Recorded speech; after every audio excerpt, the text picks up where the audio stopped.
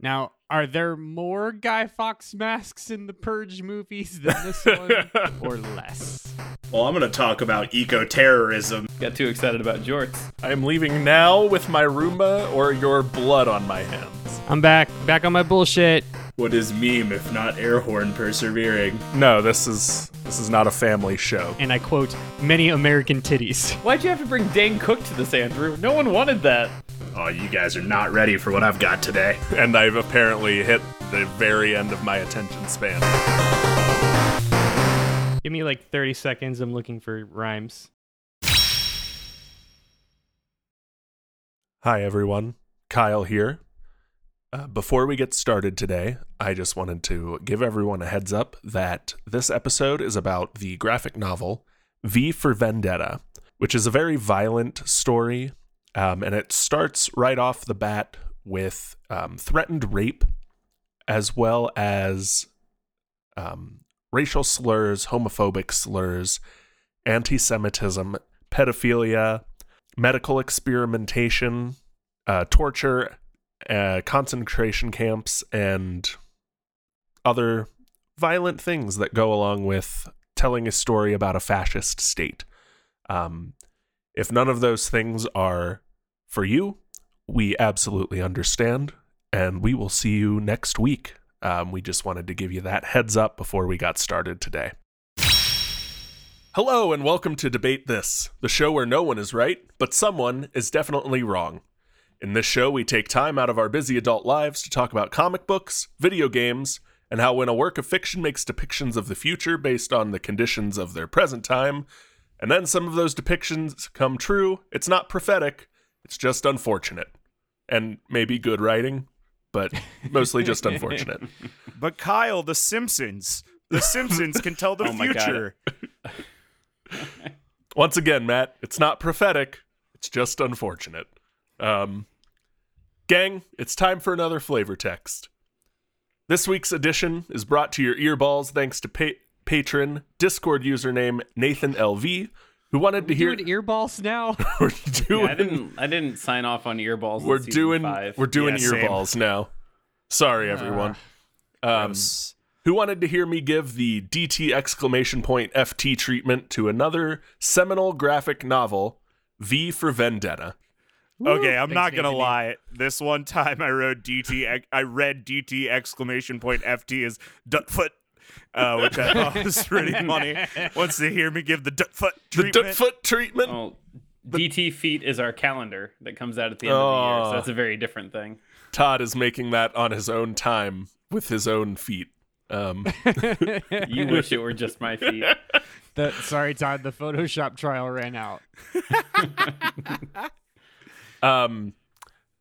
So V for Vendetta is a graphic novel in both senses of the word, in that there are graphic depictions in it, and it's a hefty chunk of text. So, And in that, it's a novel concept about living in a fascist state. That will totally not happen.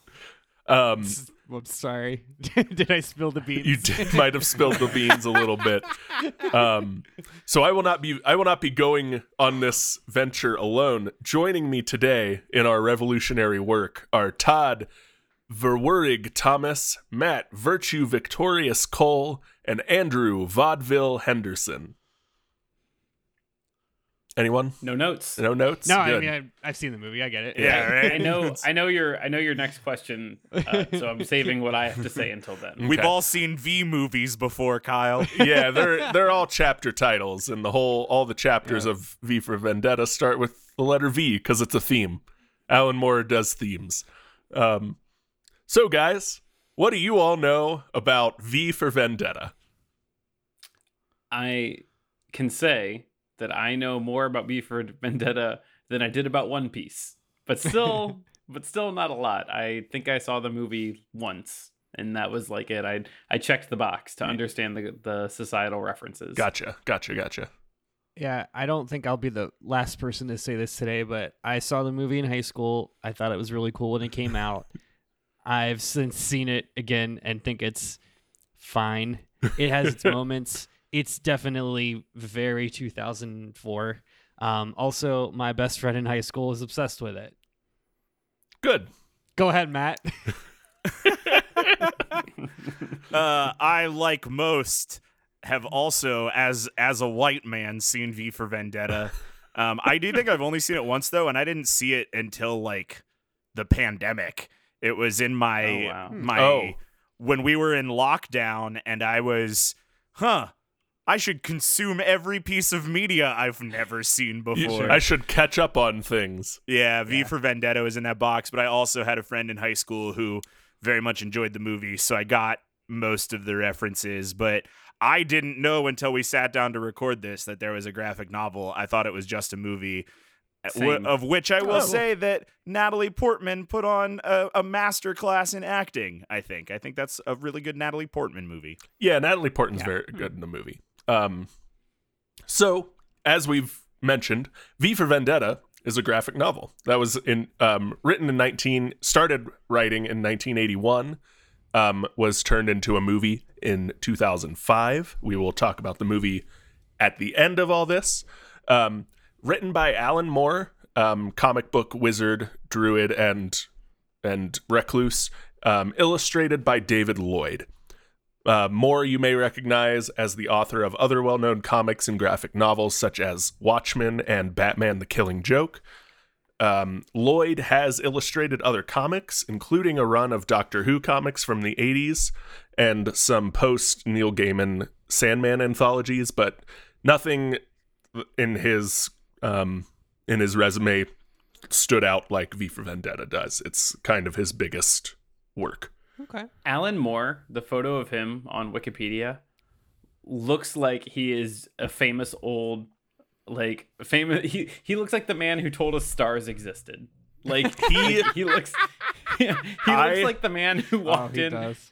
who foretold a tragedy was about to befall a village, and so they painted him on a wall. Like, that's what this man looks like. I encourage everyone to seek out some interview with Alan Moore, because he is both, holds the two truths at the same time, both insane, definitely not tethered to reality, and has a very firm grasp of the world and its conditions and the evils killing us all.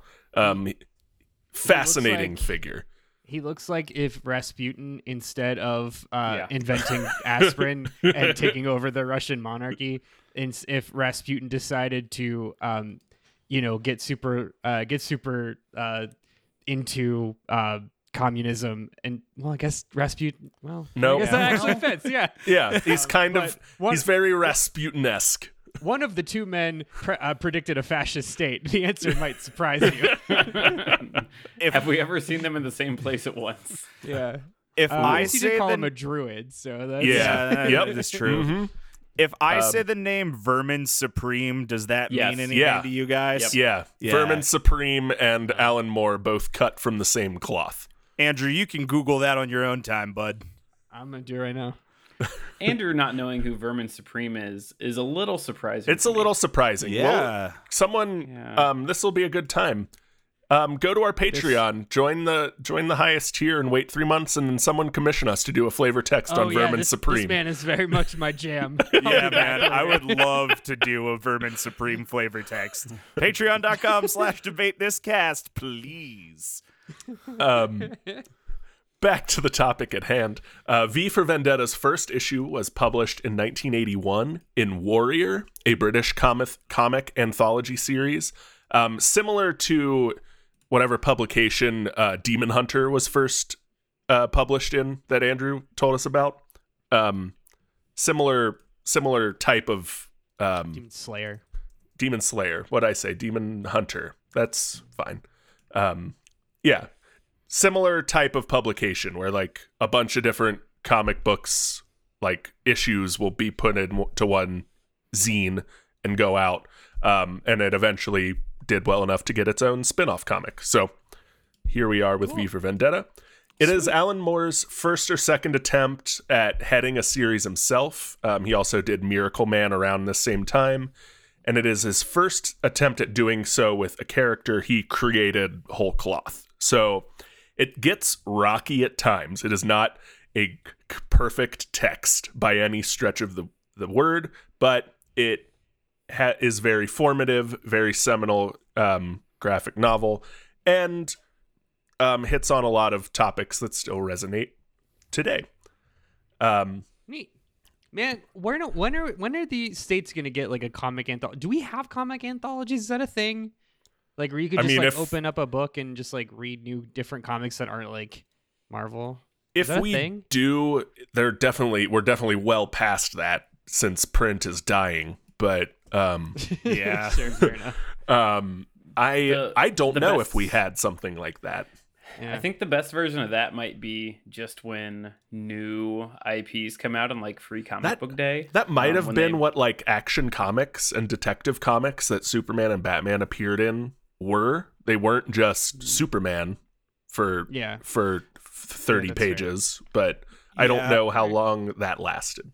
Marvel did the like Tales of Suspense and Tales of Mystery, I think was another one. And I know Dark Horse still does big compendium compilation things like that, but okay. I don't know. That sounds like a Library of Congress type thing. All right. Well, in addition to Urban Supreme, I guess we're doing an episode on the Library of Congress. Indeed. All right, go ahead, Kyle. Okay. So this was all to say, this was written during the early Thatcher administration in Britain. Alan Moore is a British author. And during the height of the AIDS crisis. So Moore wrote his observations and frustrations with that administration into his dystopian novel, highlighting what he recognized as fascist behavior becoming more normalized and giving him an outlet to express his anarchist beliefs. The book is way more like pro-anarchy than the movie. Like and like actual anarchy, not like stop the bad stop the bad guys, not like punk rock anarchy. Yeah, it's like very like no order, just everyone fending for themselves is the main character's desired outcome here. So let's get into it. This side by side of Alan Moore very and good. Gregory Rasputin and Urban Supreme is just it's very chef's good. kiss. It really is. Echoes throughout history. All right. So the graphic novel is broken up into 3 books. So we'll start through book 1. It is called Europe After the Rain. And it's kind of gives us all our backstory and introduction to our characters. So we open, it is November 5th, 1997, 9 p.m. This book will then play out over the next couple weeks. I did not track all the dates as they appear in the book, but here we go. We meet our POV character, Evie Hammond, a 16-year-old girl, as she gets ready to go out for her first night as a sex worker in order to make ends meet for her full-time job. Unfortunately, the first person she solicits is an undercover police officer, or a fingerman, as they are called in this society.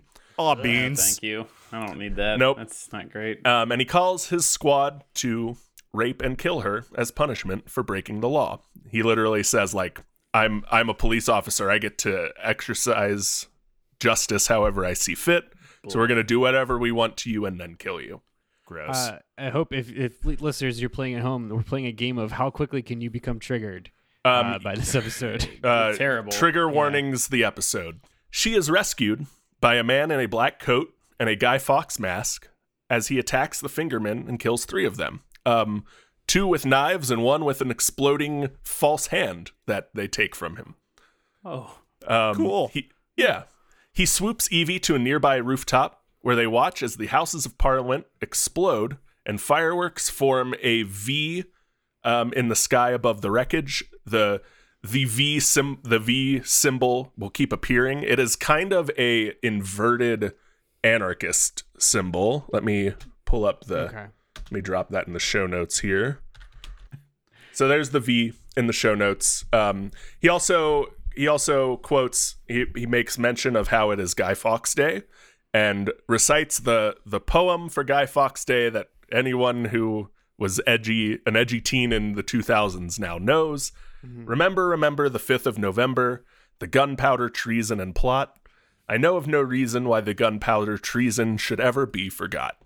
Guy Fawkes was a actual person from the 13th century who tried to overthrow Parliament with bombs and was arrested and failed. So for a few centuries, Britain burned bonfires on the day of his arrest to celebrate not being overthrown. Question, Kyle. I don't know if you know this or not. I have heard before, and I don't know if I'm misremembering it or not, but I've heard that that's like a thing. Like British children in grade school just like learn this. Like this is a staple in British history. Is that true? I don't know how true it is today. Okay. It's kind of like this poem is kind of like Ring Around the Rosie, where like they'll say it and not know what it means, and then when you look into what it means, it's like, oh, it's about a coup attempt. Where Ring Around the Rosie is like, oh, it's about people dying of the bubonic plague. Like, similar cut. So we cut from this scene of them watching British Parliament blow up to the inner workings of Norsefire, the name of the fascist party in control of London at the time of the novel. Not gonna lie, pretty rad name. Yeah, Norsefire. Yeah. Fascists historically pretty good on branding. So, I mean, if you're gonna force us to do the compliment sandwich, I mean, look, I've worked in marketing. There's that Venn diagram is pretty big, pretty wide crossover in that Venn diagram. Yeah. I'm going to throw a lot of names at you. Some of these people will keep reappearing. Some of them will die fairly quickly. I'll help keep them straight as the names appear. So we meet the leader, Adam Susan. The eye, Conrad Heyer, who manages all the surveillance systems of the fascist state. The ear, Brian Etheridge, who does like wiretapping and audio surveillance. The nose, Eric Finch, is kind of head detective, sniffing out clues. The nose, get it? Okay. Finch is an important name that keeps coming back. We are also introduced to the head of the Fingermen, Derek Almond, another name who comes back. The leader, Finch, and Almond are probably the three most important out of that. There's not a tongue. There's a voice. There's a voice. Yeah. There's a voice and a mouth, which we will meet in a little bit. There's because she works for the news station in the movie. Yeah. Okay. Got it. So the leader instructs Almond to meet with Jordan Dascombe, head of the propaganda wing of Norsefire, which is the mouth, is the propaganda wing. And we also meet Louis Prothero, the voice of fate, who reads the hourly propaganda briefings on the radio. It's revealed here that Prothero collects dolls and is likely a closeted gay man.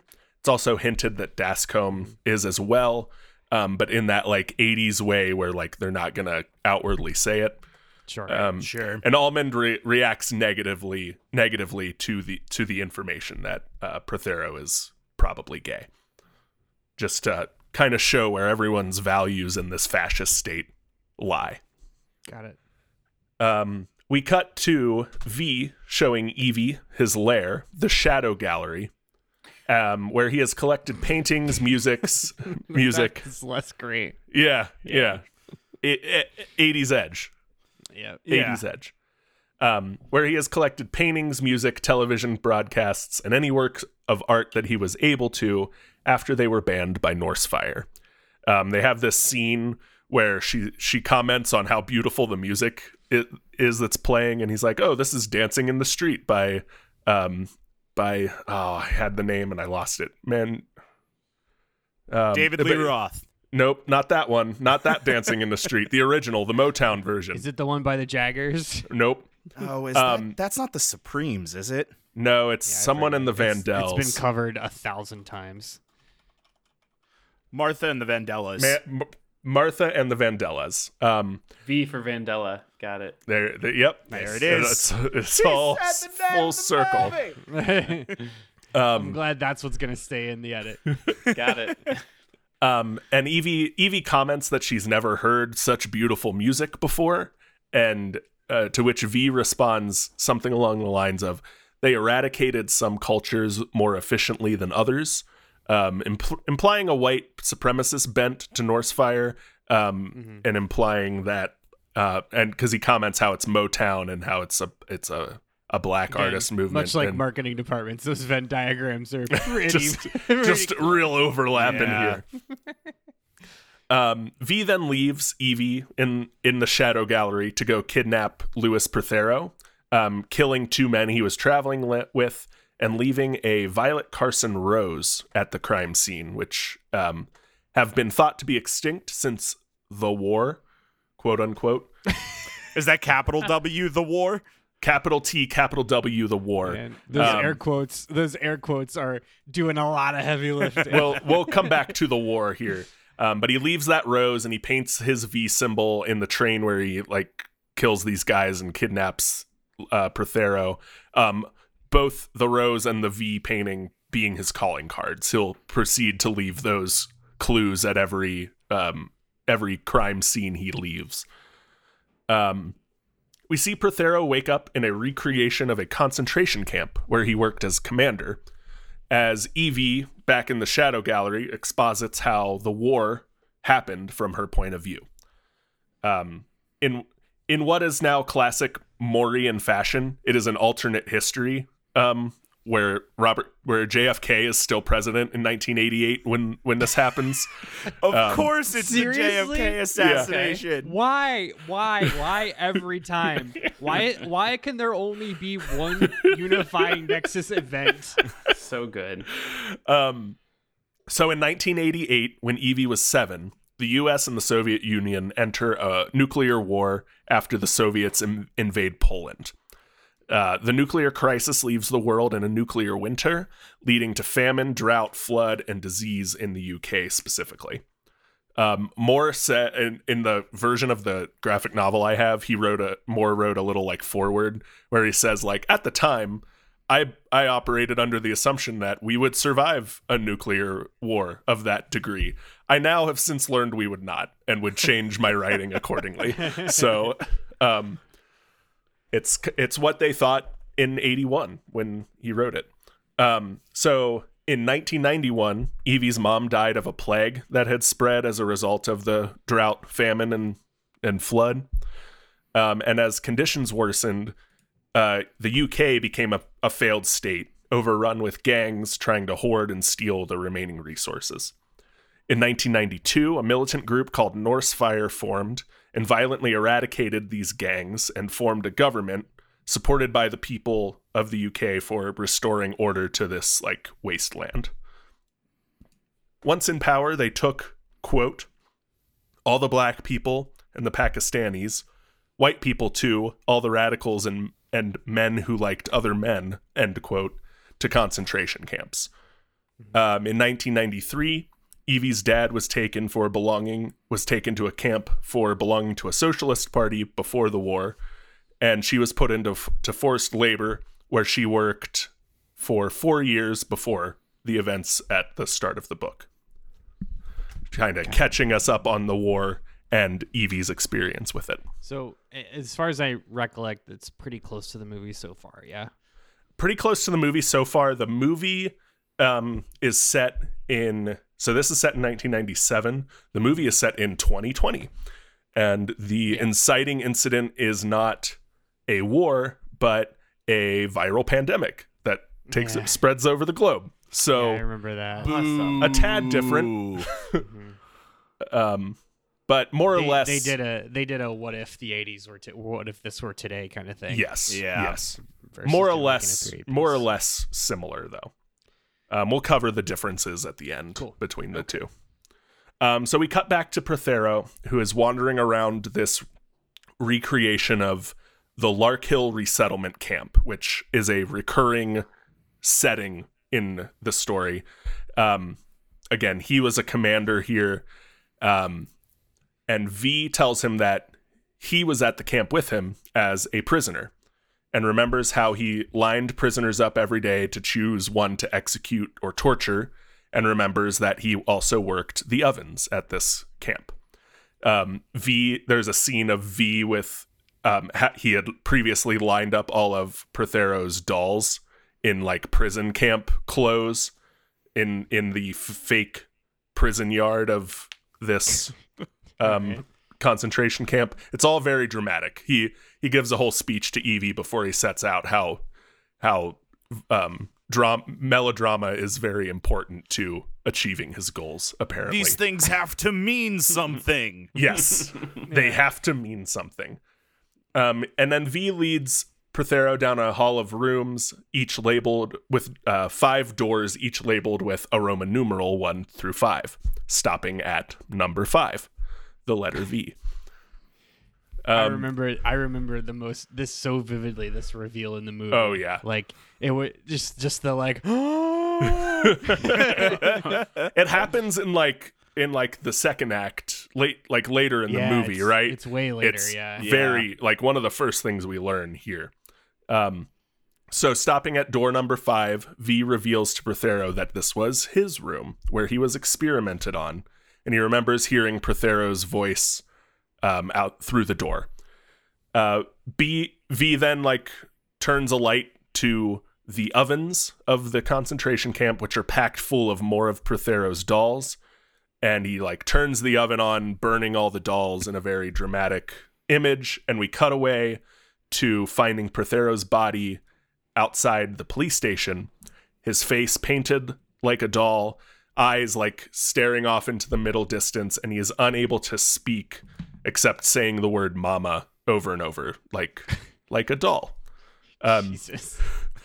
Descombe and comments like, oh, he's not going to be able to be the voice of fate anymore. The people are going to notice this change, and it will weaken our position having faltered. So this is kind of revealing V's whole plan. He's going to piece by piece take down these institutions of power in Norse Fire.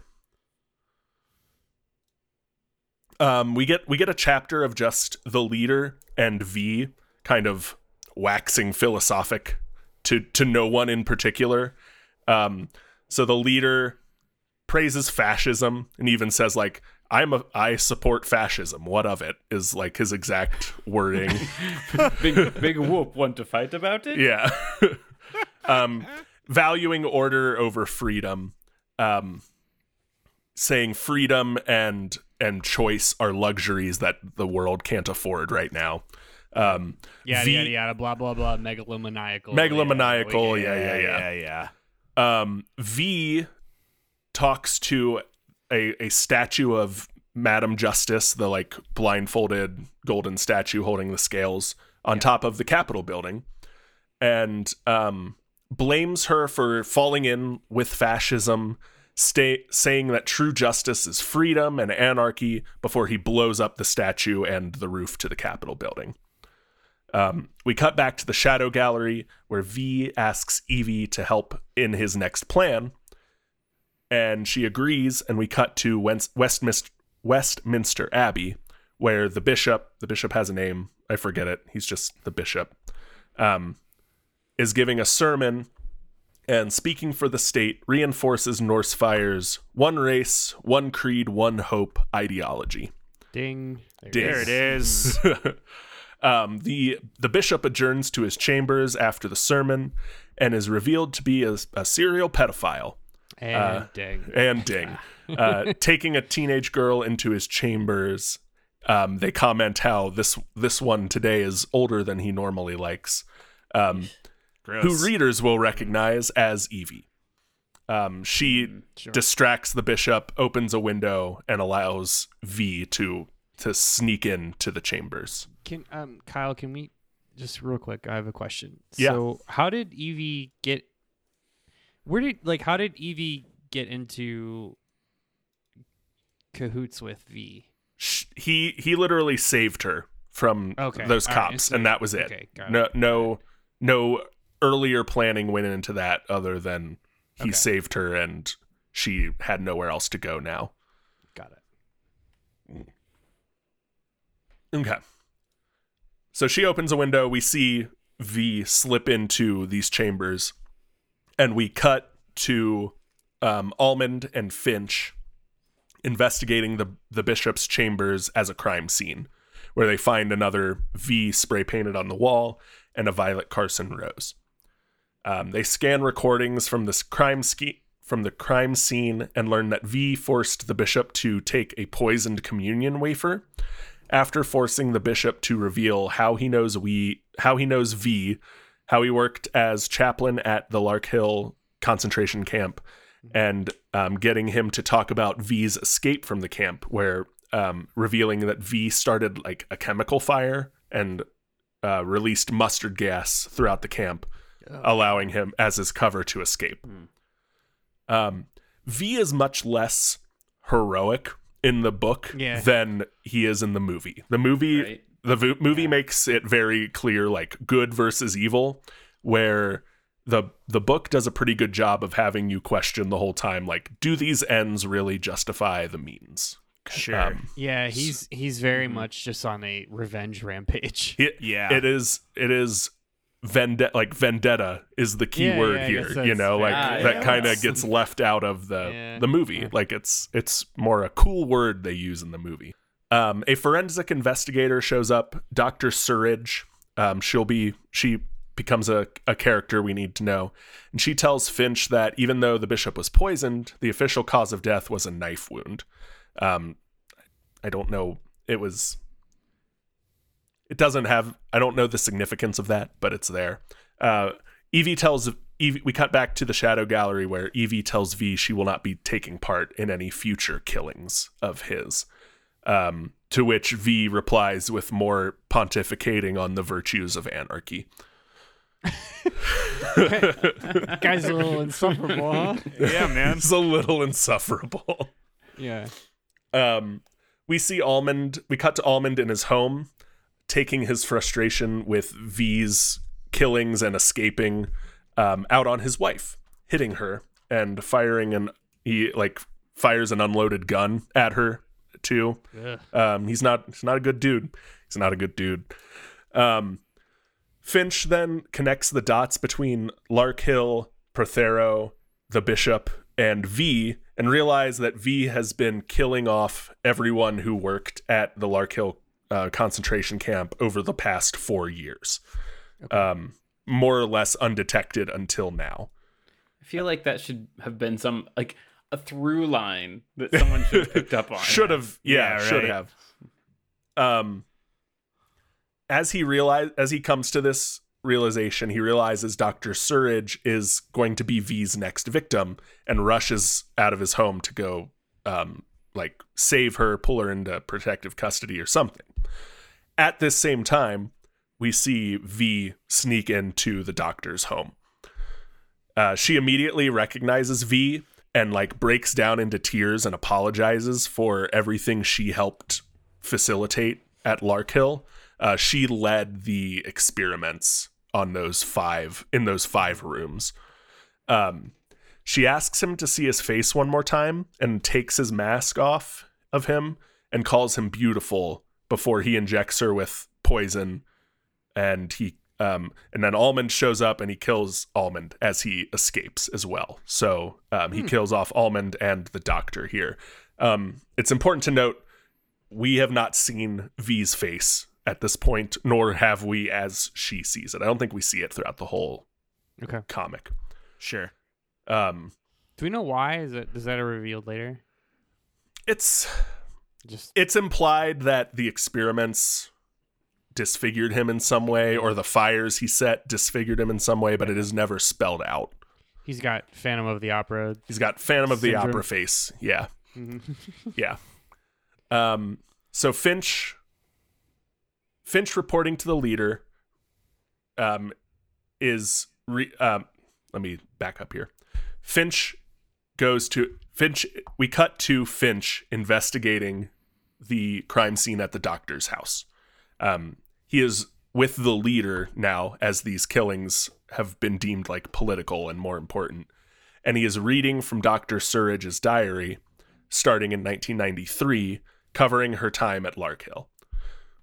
She writes that she conducted hormone treatments on quote-unquote subhumans imprisoned at the concentration camp, and describes the results, which are typically physical deformities. One prisoner in room 5 seemed unaffected by the treatments until he had a psychotic break, after which he showed an increased intelligence. For some reason, the guards believed him to be harmless. He was, very eloquent and like talking with them, so they let him out into the garden, where he doubled like the crop output of this prison garden. Okay. And he grew he started growing these Violet Carson roses that he is now using as his calling card. So that's how she like knew he was coming for her, because she saw the reports on the roses. He also secretly grew what he needed to make a napalm type material and mustard gas in the garden, which he then used to escape. Finch remarks that V probably left the diary himself, wanting to like explain his motives, and they note that any identifying information about him has been ripped out. It's all gone. It's all gone. Convenient. And they say it in the super fashy way of like, so we don't know if he's gay or a Jew or black or whatever. And like, Yeah, right. yeah. And that's the end of book 1. Hey, I have a question. All right. Yeah, I've not watched this movie in a decade. 16 years.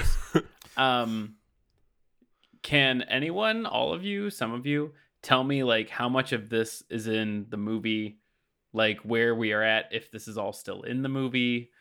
I'm just curious if the movie covers like the whole arc of the books, or if it's like the movie is just this one book and they summed it up nicely. Everything I spell out more or less is in the movie.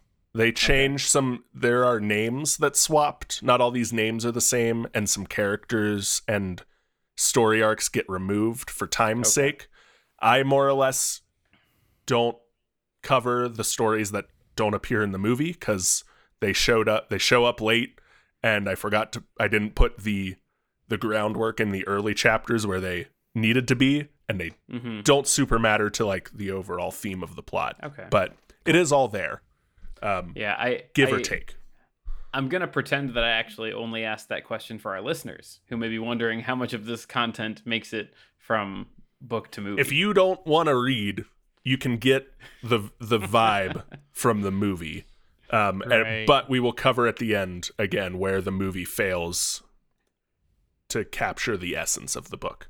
If I'm remembering correctly, I think right now the biggest departure is probably with the Evie character, because I remember Natalie Portman's character being sufficiently older than 16. I mean, she was living by herself, working a full-time job. Yes, I also remember Prothero being a much different character. He wasn't like a villain.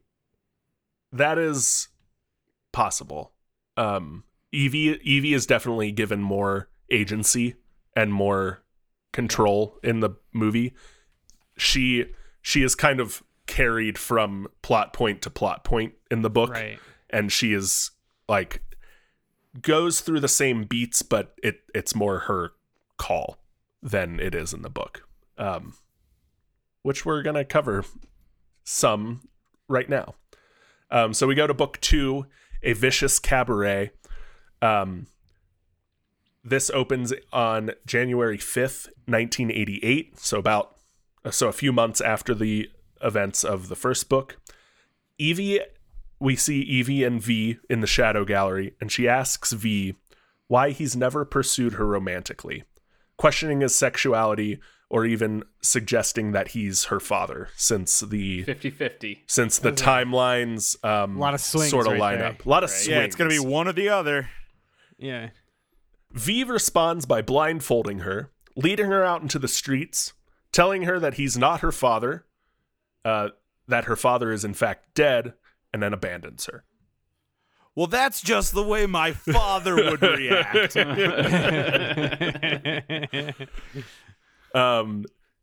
Yeah, he like says like, I'm not your father, he is in fact dead, and then Evie just hears like silence and waits for a while and finally removes her blindfold and is like, wait, he's gone. Where am I? So super, super dick move on V's part. We see Rosemary Almond at her husband's funeral, and she has the realization that she is now alone, has no support. She is now a new kind of main character, another through line that keeps appearing through the rest of the books. At the same time, we see V sneak into a Norse Fire propaganda studio and take over its broadcast. On the broadcast, V tells the viewers that they are guilty of allowing dictators to come to power and turning a blind eye to their abuses and prejudices, and uses footage of Hitler and Mussolini from World War II next to images of modern-day Norse Fire to really drive home his point. I'm glad we checked the victim-blaming box. Yes, sure are. Fingerman storm the studio and shoot V, only to reveal that he had actually kidnapped and bound and gagged Jordan Dascombe and put him in V's costume to sit in the chair while a recording played. So they killed their head of propaganda, thinking it was V. Nice. Yeah. We jump ahead a little, and we see Evie struggling with V's abandonment. She has turned to alcoholism as a coping mechanism. She now lives with a man named Gordon, who controls a small street gang and works in kind of black market smuggling. That's who I was thinking was Prothero. Yep, Oh, okay. Yeah, This- I remember the guy. He was like the Jon Stewart guy. Yeah. Okay. Gordon is very different than the movie portrayal. The movie Gordon. The movie Gordon works for the studio and kind of does a whole like satire of the leader and then gets killed in the none of that is in this. He is generally pretty kind to her, even though he's a criminal. And they eventually enter a relationship before he is killed by a rival crime boss. The crime boss has a name, is also a recurring character, but ultimately like can be left out of the plot synopsis and you don't miss a ton. So James Crimeman. Evie goes to a nightclub that is controlled by this rival crime boss, hoping to exact some kind of revenge. And we see Rosemary Almond is there now working as a dancer at this nightclub to show how far her life has fallen. While waiting outside for one of her potential victims to separate from the group, she is knocked unconscious by the police, by a man in a police officer's uniform. We cut to Evie in a very dream state from being knocked unconscious. She sees images of her home, her father, Gordon, the bishop, and eventually V, before she wakes up in a prison cell. Guards play her the video of her like soliciting the fingermen at the beginning of the book, telling her she's going to jail unless she tells them who she's working with, and they torture her, shave her head, and generally do all the prison-y, concentration-y camp things one would do as a prisoner of the fascist state.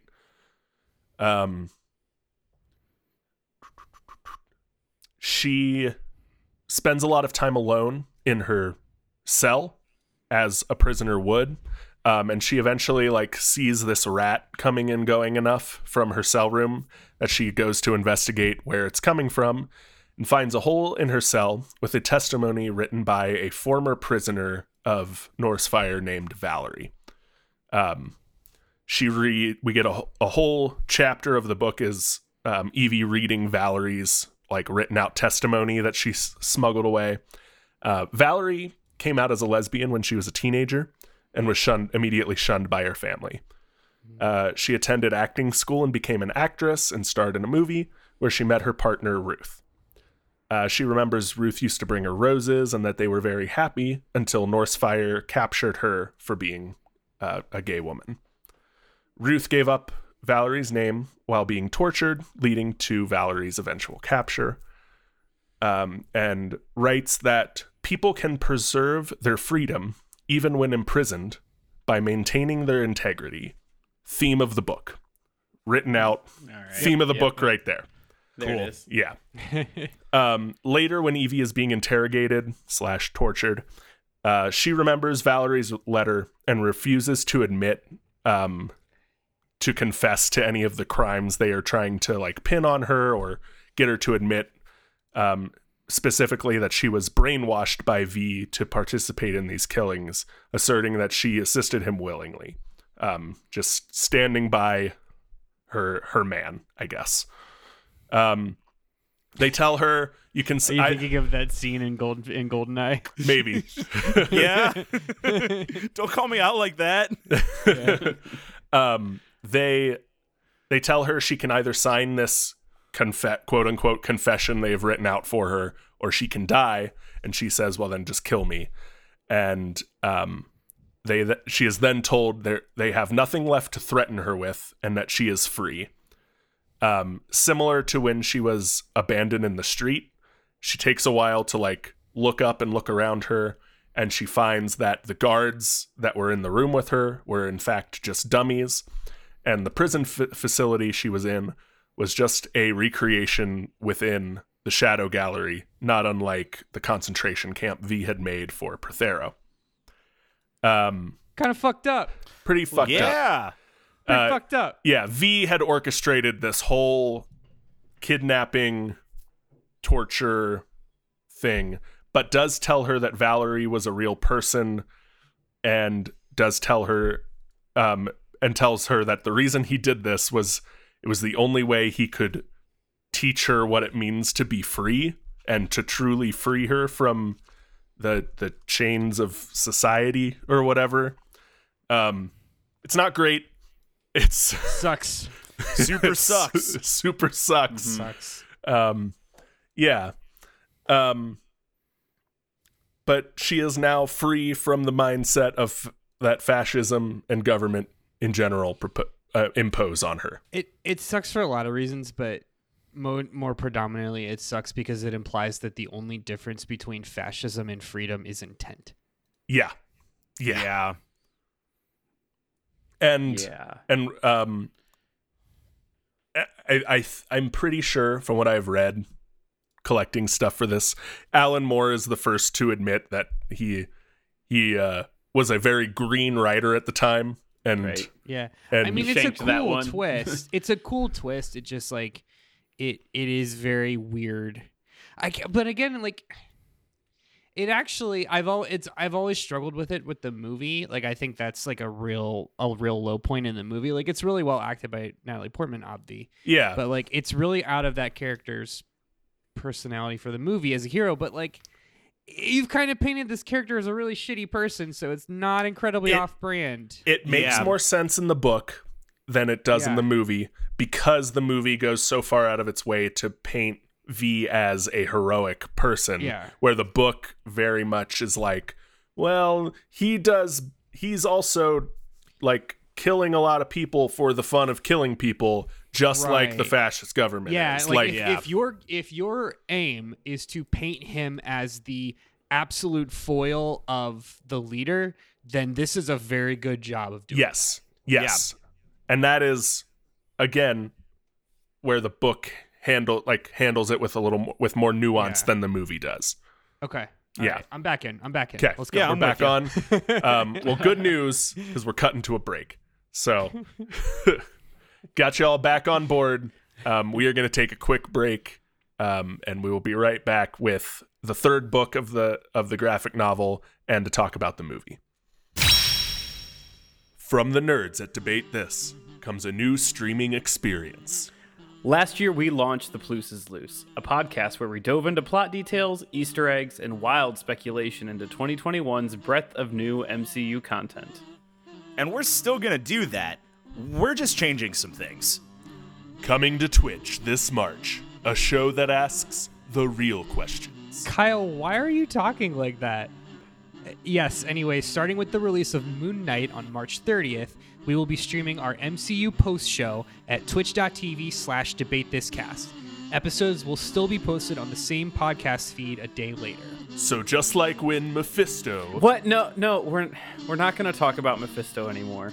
Yeah, unless he actually shows up. bringing you the best recaps of the MCU and only the MCU. Well, that's not entirely true. Yeah, we talked about this, bud. We're gonna cover other stuff too. Yeah, all kinds of comic book TV shows and movies, just like that Jared Leto movie Morbius that's definitely coming out. Yeah, and we're also going to have special guests to tell us what they thought of the thing we watched. Guys, I'm sorry. I screwed this whole thing up. I'll just go. No, Kyle, no, it's okay. We still need someone to reveal the new name. Yeah, why don't you do it? Yeah? You mean it? Yeah, go on ahead. Coming this March to Twitch.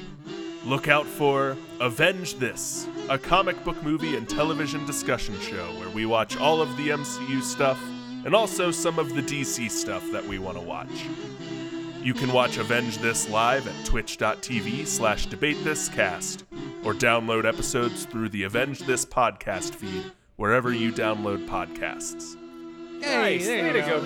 Super duper. And we're back. We're going to talk about the rest of the graphic novel and the movie. So we're going to kick that off with Book 3, which is titled The Land of Do As You Please, which is a phrase taken out of one of V's earlier pontificatings on the merits of anarchism. It's like one of the metaphors he uses is this mythical land where you can do whatever you want. It's 80s edge all the way down, baby. Yeah. It is 80s edge. You're 100% right. So this one opens on November 5th, 1998, 1 year after the book's opening events. V tells Evie that his plan is coming to an end and then blows up the state's surveillance systems. He hijacks the state broadcast and, under the guise of the voice of fate, tells the populace that they won't be watched or listened to for 3 days and are free to do what they want. Smash cut to chaos in London streets as people loot, riot, and generally revolt against their fascist oppressors. We get a good scene of the leader starting to break down and trying to confide in his supercomputer, his AI supercomputer wife, which I guess becomes a trope after this. I'm sorry. Wait. Has that been there the whole time? He has had an AI that he's like, it's like a Google Alexa. It's like an Alexa essentially. Yeah. And at this point, he is so distraught over losing control that he is talking to his Alexa as though it is a loving partner who supports him and not a advanced search function. Yeah. Okay. Yeah. All right. I mean, we've talked about super-powered AI wives before, i.e. Umbrella Academy, so... Yeah, it's true. So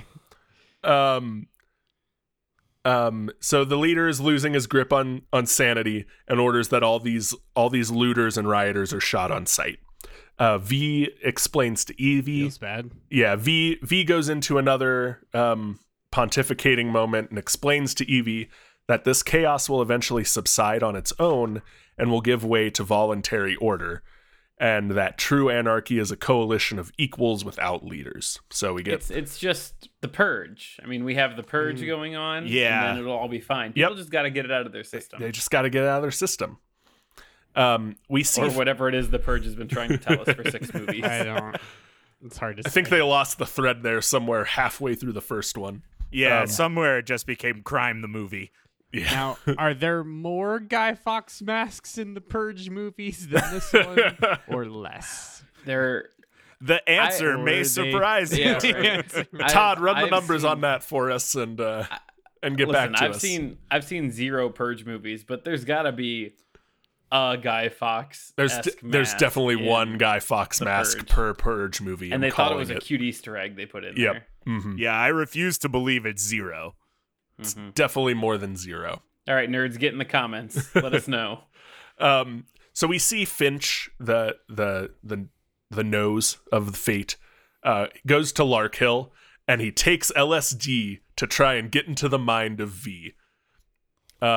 While tripping, he has visions of people burning in the ovens and hanging off a barbed wire, and sees the diversity of the victims was actually beautiful and necessary. So he has a full kind of conversion thanks to his acid trip at this concentration camp. This isn't the 80s, Yeah. disaster thing, doing drugs to understand racism.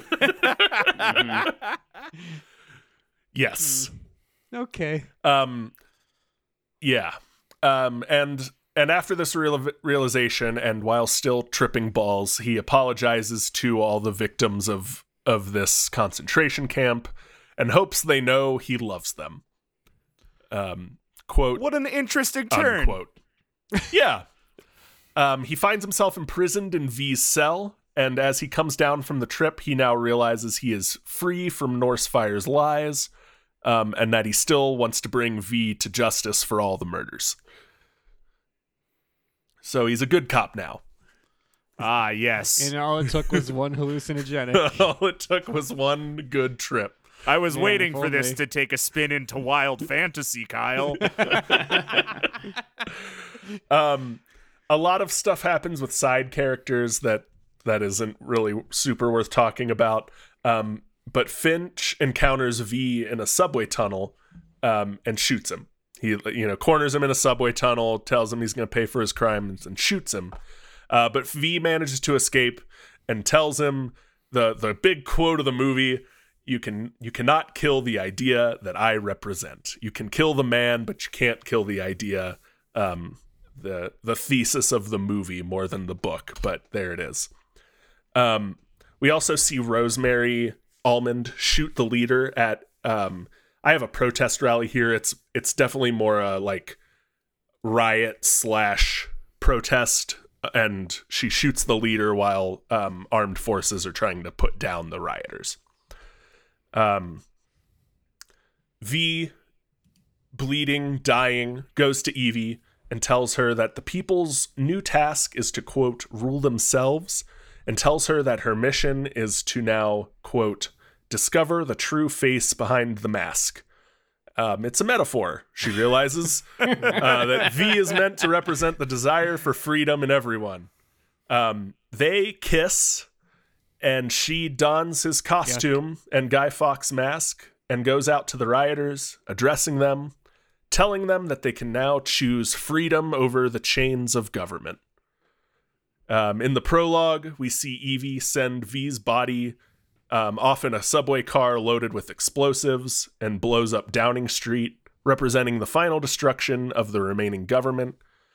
She takes to the streets and saves a protege, much like V saved her at the beginning of the book, and sets off down a dark alley, presumably continuing V's work of showing the populace how to free themselves. Thus, the cycle continues. Look, endings are hard. Yeah. Okay. So that's V for Vendetta, the graphic novel as written by Alan Moore. What do you guys think? I liked that. I think okay, so I didn't know going into this that there was a graphic novel. Like I 100% You thought we were talking that about it the was- movie today. Yes, I super did. Yes. And this sounds like a story that probably comes across a little bit better as a graphic novel because you don't have to convince people to sit through a 2-hour movie in a theater with a graphic novel, right? So like you don't have to make V come off as this morally gray character. You can just have him be pure anarchy. And I think that it's a cool examination of that. I would definitely be interested in reading a graphic novel. Do you know offhand who illustrated it, Kyle? It is illustrated by, let me scroll back up to the top here, David Lloyd, who Cool. I noted hasn't done much more than this. Right on. Yeah, He's, I mean, he's been an artist on some minor comic runs, but this is pretty much his biggest claim to fame. yeah. I think that if I And not to say that I didn't enjoy the movie. I know we're going to talk about the movie, and I did enjoy it, but I think that I probably would have enjoyed a graphic novel of this story more than I enjoyed the movie. The graphic novel is actually very good. It takes this story that sounds very silly and edgelordy, and does elevate it to something a little more than that. It is still very silly and edgelordy at times, but intentionally so, and in a way that is much more palatable, I think. If The Handmaid's Tale is Sonic the Hedgehog, V for Vendetta is Shadow the Hedgehog. Okay. Let me Yes. explain. Yes. So Please. I think I couldn't help but like the whole time I'm thinking, why do I feel like I've heard this story like 1,000 times before? And I think it's because it does run very closely to The Handmaid's Tale in a lot of ways. Because Handmaid's Tale, have you guys seen Handmaid's Tale? I have Yeah. not. Oh, yeah. No. Kyle has. Kyle and Tata. Yeah, they both deal with the fascist state. Like, this is the British version of, like, our Handmaid's Tale is a very American version of Yes. that story, which is, like, yes, it would be much more religious based. It would be much more, like, oppressive in a different way, right? Yes. Yeah. But I think both written during the 80s. The original both- Margaret exactly, Atwood both- novel was both written during the 80s. But the big difference there is one was written by man, one was written by woman, and I Yep. think Yeah. the way that Margaret Atwood wrote it was like, people are going to devolve to their basest instinct, but those base instincts are a lot different. Yes. Margaret Atwood I believe that those base instincts are a lot different than what Alan Moore believes, because Alan Moore's thing is like hyperviolence and whatever, and like everyone's just going to murder each other. But like, I like the take that it actually is a lot more sinister than that, which like feels bad. And I'm struggling because I think if you would have asked me 5 years ago, I'd been like, this is really cool. And like 5 years ago, I read his other big Watchmen, which I really enjoyed when I read it. I think like with the state of where the state of the world is in right now, and the fact that like we are so close to basically having a fascist party, and not to get super but, like, it just like my brain, like I think I'm trying to protect myself from this present day trauma. Yeah. And, like I'm Yeah. trying to make myself not like this because I can't do it right now. I guess is where I'm at. When I read this during the lockdown portion of the pandemic, I had to like stop myself at one point from saying, because I was saying it too often, well, that echoes a little too loudly to something yeah. that, that feels a Yeah. little too, that echoes a little too loudly. That feels a little too similar. Like, cause it is, again, he based this off of Margaret Thatcher's administration of when she ruled. And, a lot of the stuff we can comment on now, if we choose to, echoes the Reagan and Thatcher administration a lot, without getting too into it. So that is why it feels so prescient, and why you're the most annoying high school kid took so quickly to it, because it isn't subtle. Yeah. That's a really well put. The subtlety is not there. Yeah. Yeah. And that's intentional. Like it was the 80s. Subtlety wasn't a word artists used a lot at the time.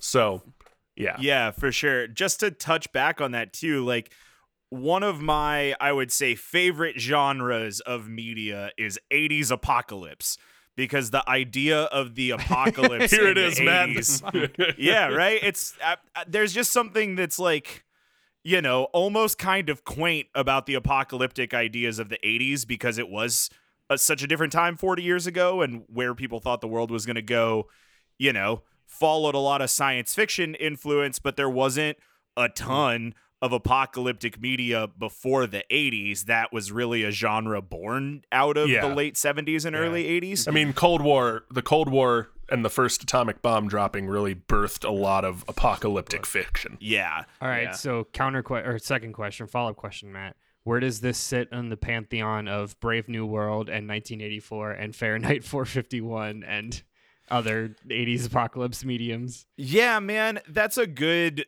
question. I would definitely like to read it before I put it on that list. 1984 is, Brave New World is my favorite of those ones. Yeah, Brave New World's very good. Because I think Brave New World and 1984 get compared a lot, and those very much are a British story versus an American story. Again, right? Yep. Yeah. Fahrenheit 451 being the American story. Yeah. Yeah. Do I get that right? Yeah, because that's Ray Bradbury. And Yeah. American author. Yeah. Yeah, so it is interesting, but I agree with what you said, Andrew. Like, there was a point for me late 2020, early 2021, where, like, I've said on this show enough times, my favorite stuff are apocalypse and zombies. And there hit a point in our global pandemic where I was like, I just can't anymore. No. Like, I cannot. Yeah. I have loved zombie apocalypse for so long, and I cannot think about it right now. So even as a lover of the genre, I think the last, 6 or so years of trauma that we have experienced as the royal we have put a much different spin on these things, especially stuff coming from the 80s that was written when the apocalypse was certainly an idea born out of the Cold War, but didn't have as many tangible hands as it does now, what with the climate changes and the political divisions and such. Well, and by the 80s and 90s, similar to how we see criticism of capitalism commercialized now, apocalypse media was very commercialized by this time as well too. Absolutely, yeah. Which takes some of the bite out of it. I will say, before we go on to the movie, the graphic novel definitely wears its 1984 inspiration on its sleeve. When I was rereading it now, because I had read 1984 in between my first reading and this reading, it just smacked me in the face of like, oh, more 1984 inspiration. Great. Isn't 1984 anti-socialist though? That's 1984 is. Or am I thinking of Animal Farm? They're both anti-authoritarian. Yeah, Animal Farm's a little more anti-capitalist. Yeah, absolutely. George Orwell was a socialist. He believed in socialism. 1984 is anti-authoritarian, anti-totalitarian. So it is still criticism of like the Soviet Union. Okay. But it is me on that. more than that. Yeah. I will also say, and I don't have any specific examples, but the other thing I noticed while reading this is a lot of 90s edgy artists definitely took their inspiration from V for Vendetta, and but it wasn't a well-known property at the time. It was like it had this cult following and was known among like comic book fans, but it wasn't a blockbuster movie yet. But that is where I realized like some threads poking out from media I remember growing up with. It was like, oh, that's an interesting tie back to V for Vendetta now. So it has been very influential even before the movie spawned the Guy Fawkes mask industry. And it takes its inspiration. It makes its inspirations very well known as well. It's a very interesting, like, I sound very critical of it. It's definitely worth reading. It's a very like good look into how early Alan Moore writes. If you liked The Watchmen, you will like V for Vendetta. You just got to kind of climb that edge hill before you can fully buy in. But once you get over the edge hill, it's a pretty good read. Speaking of inspiration, I don't know if you saw this in your research or not, Kyle. Is it safe to assume that this property is also the sorts of inspiration for the anonymous people using the Guy Fawkes mask? They're one and the same.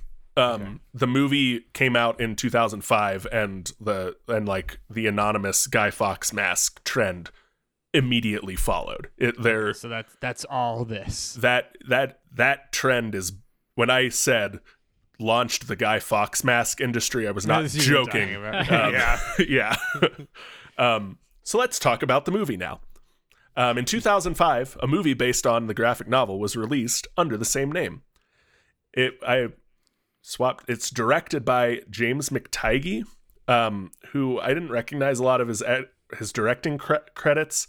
He was a assistant director on Star Wars Attack of the Clones and most of the Wachowski films of the early 2000s. Okay.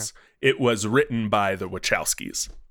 This was their follow-up project to the Matrix trilogy. Oh, okay. Yeah. It stars Natalie Portman as Evie Hammond, Hugo Weaving as V, John Hurt as the leader, and Stephen Fry is a character in that is not in the books, but is based loosely on Descombe. That's the notable cast. It more or less follows the plot I outlined with some names and dates changes. It's set, like I said earlier, it's set in 2020 instead of 1997, and the inciting incident for Norsefire's takeover isn't nuclear war, but global viral pandemic. Sorry, everyone. It replaces Moore's criticism with Thatcherism, with a more pointed criticism of the Bush administration, and sets the main conflict more clearly as American liberalism versus American neoconservatism rather than anarchy versus tyranny. V is more clearly depicted as good and the leader more clearly as evil rather than the shades of gray that they are in the book, and it loses some of the subtlety in the depictions of the fascist state. However, Evie has more agency as an adult, and makes more decisions rather than is just like, good job, you have passed my test. You will now carry on my legacy, but like takes an active role in her in not unbecoming a victim, so to speak. And like we said earlier, the Gordon character is completely different. He's not a criminal. He's like a resistance force within the propaganda wing and is killed because of that rather than like circumstantial gang violence. The movie led to the adoption of the Guy Fawkes mask as a symbol of anonymous opposition to oppressive forces. And we can talk about that more if we want, but we've talked about it a little already. I feel like Anonymous goes from being this thing that's dumb and everyone hates to like, then you'll hear them take down like Russian propaganda sites. And you're like, oh, all right. I see what you're doing over there. My understanding of Anonymous is that it's not an agency. It's not a like central force. So anyone can do anything and can come and claim Anonymous did it. So your annoying high schooler who fished the password to their school's website and changed the banner to say Principal Johnson is a bag of farts can claim that as an act of Anonymous struck again.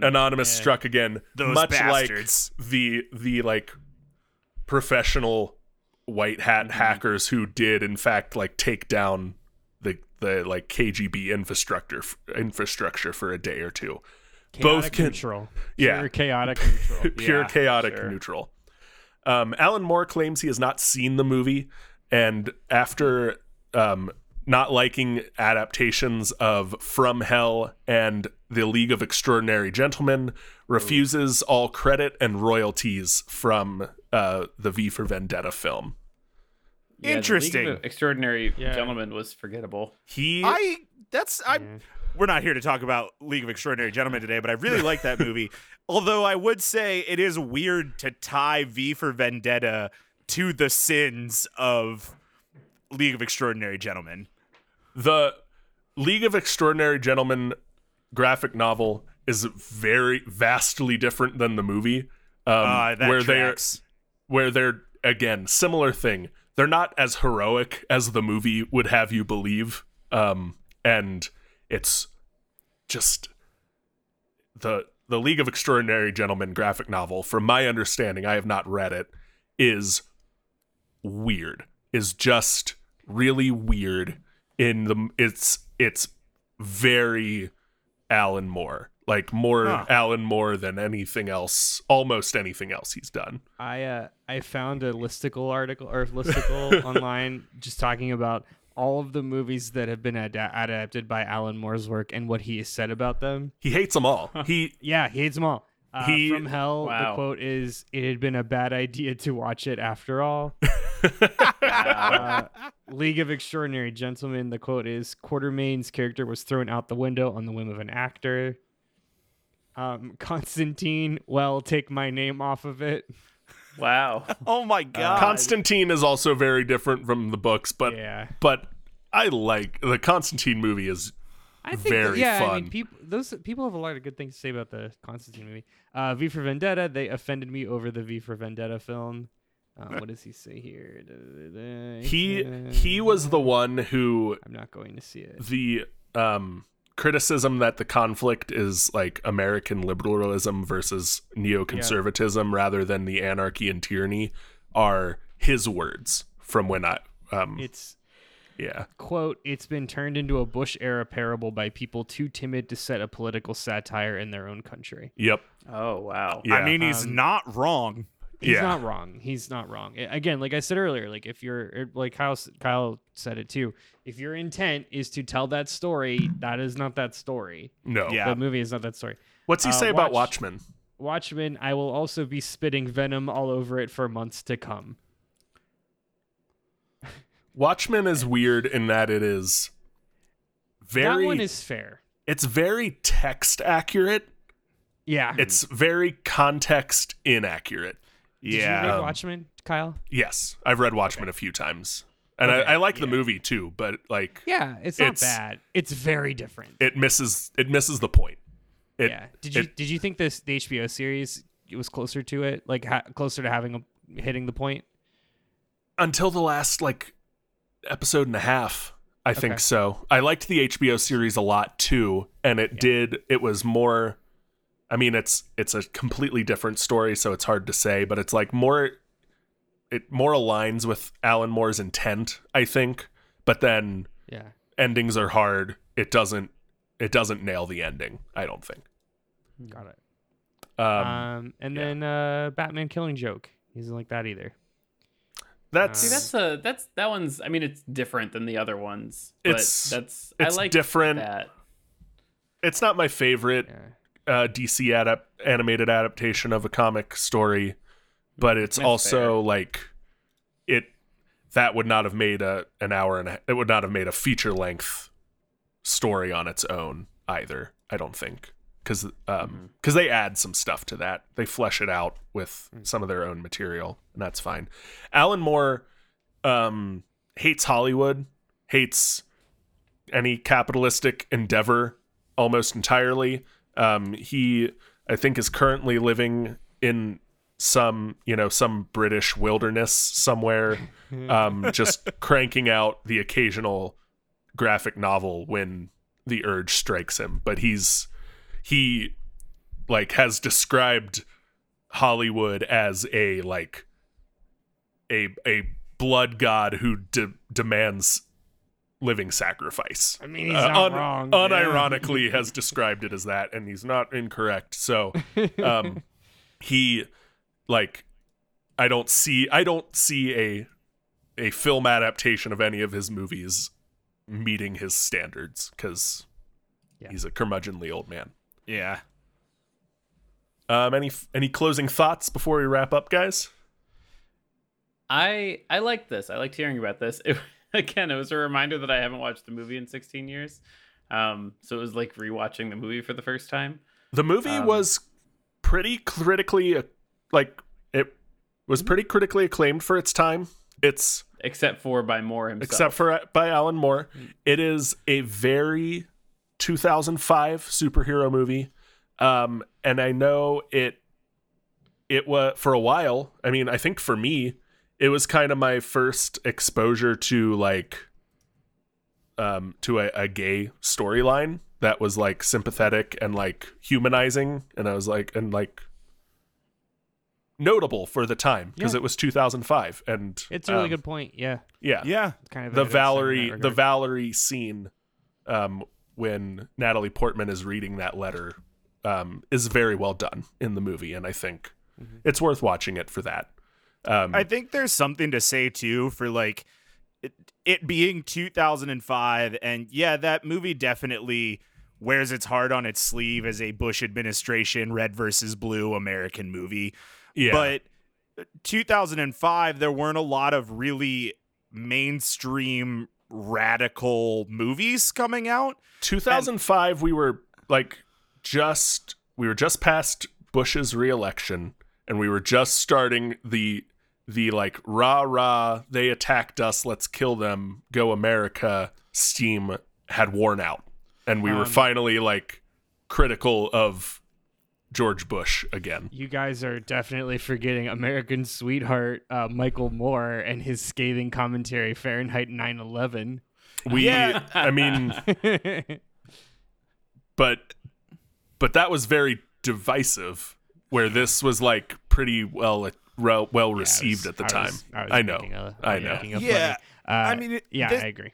That's definitely true. And like, so the reason that I bring this up is because I listened to a lot of mid 2000s punk rock because I'm a trash panda. And there was a lot of really heavy punk music coming out from 2000 to 2004, but not a lot of that stuff really made it to the mainstream. No. Outside of like Green Day, you know, and Green Day's mid 2000s albums leave a lot to be desired. It's certainly not Basket Case. So by 2005, to have a movie like V for Vendetta with a star like Natalie Portman, this was early Natalie Portman, so I don't know if she was a big name at this point. But This was post Star Wars. yeah, so. definitely. So, you know, it's got a big name to it.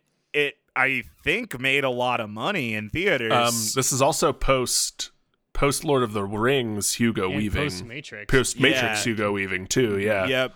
So there's a lot of draw to this movie, and there wasn't a lot of bubblegum pop stuff coming out to really radicalize young people. And as a radicalized young people, I have a special appreciation for that in 2005. But boy, howdy, watching this movie in 2020, it wears its 2005 on its t-shirt. Yeah, That's for it darn sure sure. does. Yeah. It much like we talked about this, much like it is ironic that the fascist dickheads have co-opted this property, much like they've co-opted the Punisher. Yes. They co-opted the Matrix. They co-opted another Wachowski, like the red pill. Like that is a Matrix image that is ripped whole cloth from the Matrix and like used by people that the Wachowskis would diametrically oppose. So yeah, it's a bummer. It's a bummer. Yeah, the Guy Fawkes mask was the original Joker meme for anyone who needs that put in a 2020 context.